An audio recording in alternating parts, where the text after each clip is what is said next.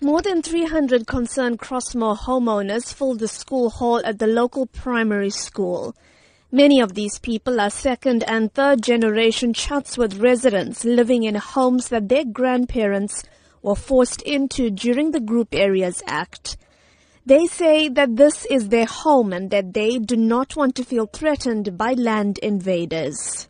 Since discovering the first attempts to put up a dwelling on March 20th, the community has set up a task team that manages concerns and contacts the relevant authorities to take action. Omi Naya heads up this team. She says the invaders have tried to start constructing in 6 confirmed spots in just 10 days.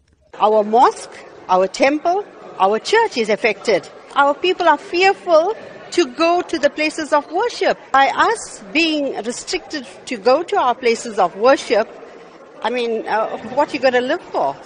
While the team acknowledges that the Land Invasion Unit, Metro Police and the SABC are working with them to monitor the area, they say they want active measures to be taken to make land invasion impossible. It is now the community who is going to cut grass, clean out bushes, cut trees. They have eventually tried to assist us. If they had kept and maintained the areas, we wouldn't be facing what we are facing at the moment. Spokesperson for the KwaZulu-Natal Department of Human Settlements, Mbulela Baloy, says they're working with the eThekwini municipality on the matter, in particular are not allowing any more informal dwellings to be constructed in Crossmoor.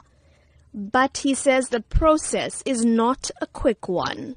It has been happening for quite some time, hence we have decided that we have to be hands-on on the matter. We are also exploring legal avenues like going to the court to get an eviction order. But we are also in consultation with people who have invaded land because we have to make sure that we do respect the provisions of the Prevention of Illegal Eviction Act. Earlier this week, the municipality's head of Parks, Culture and Heritage, Tembing Khozi-Ngobo, told the SABC that the municipality's stance on land invasions was to act firmly and swiftly.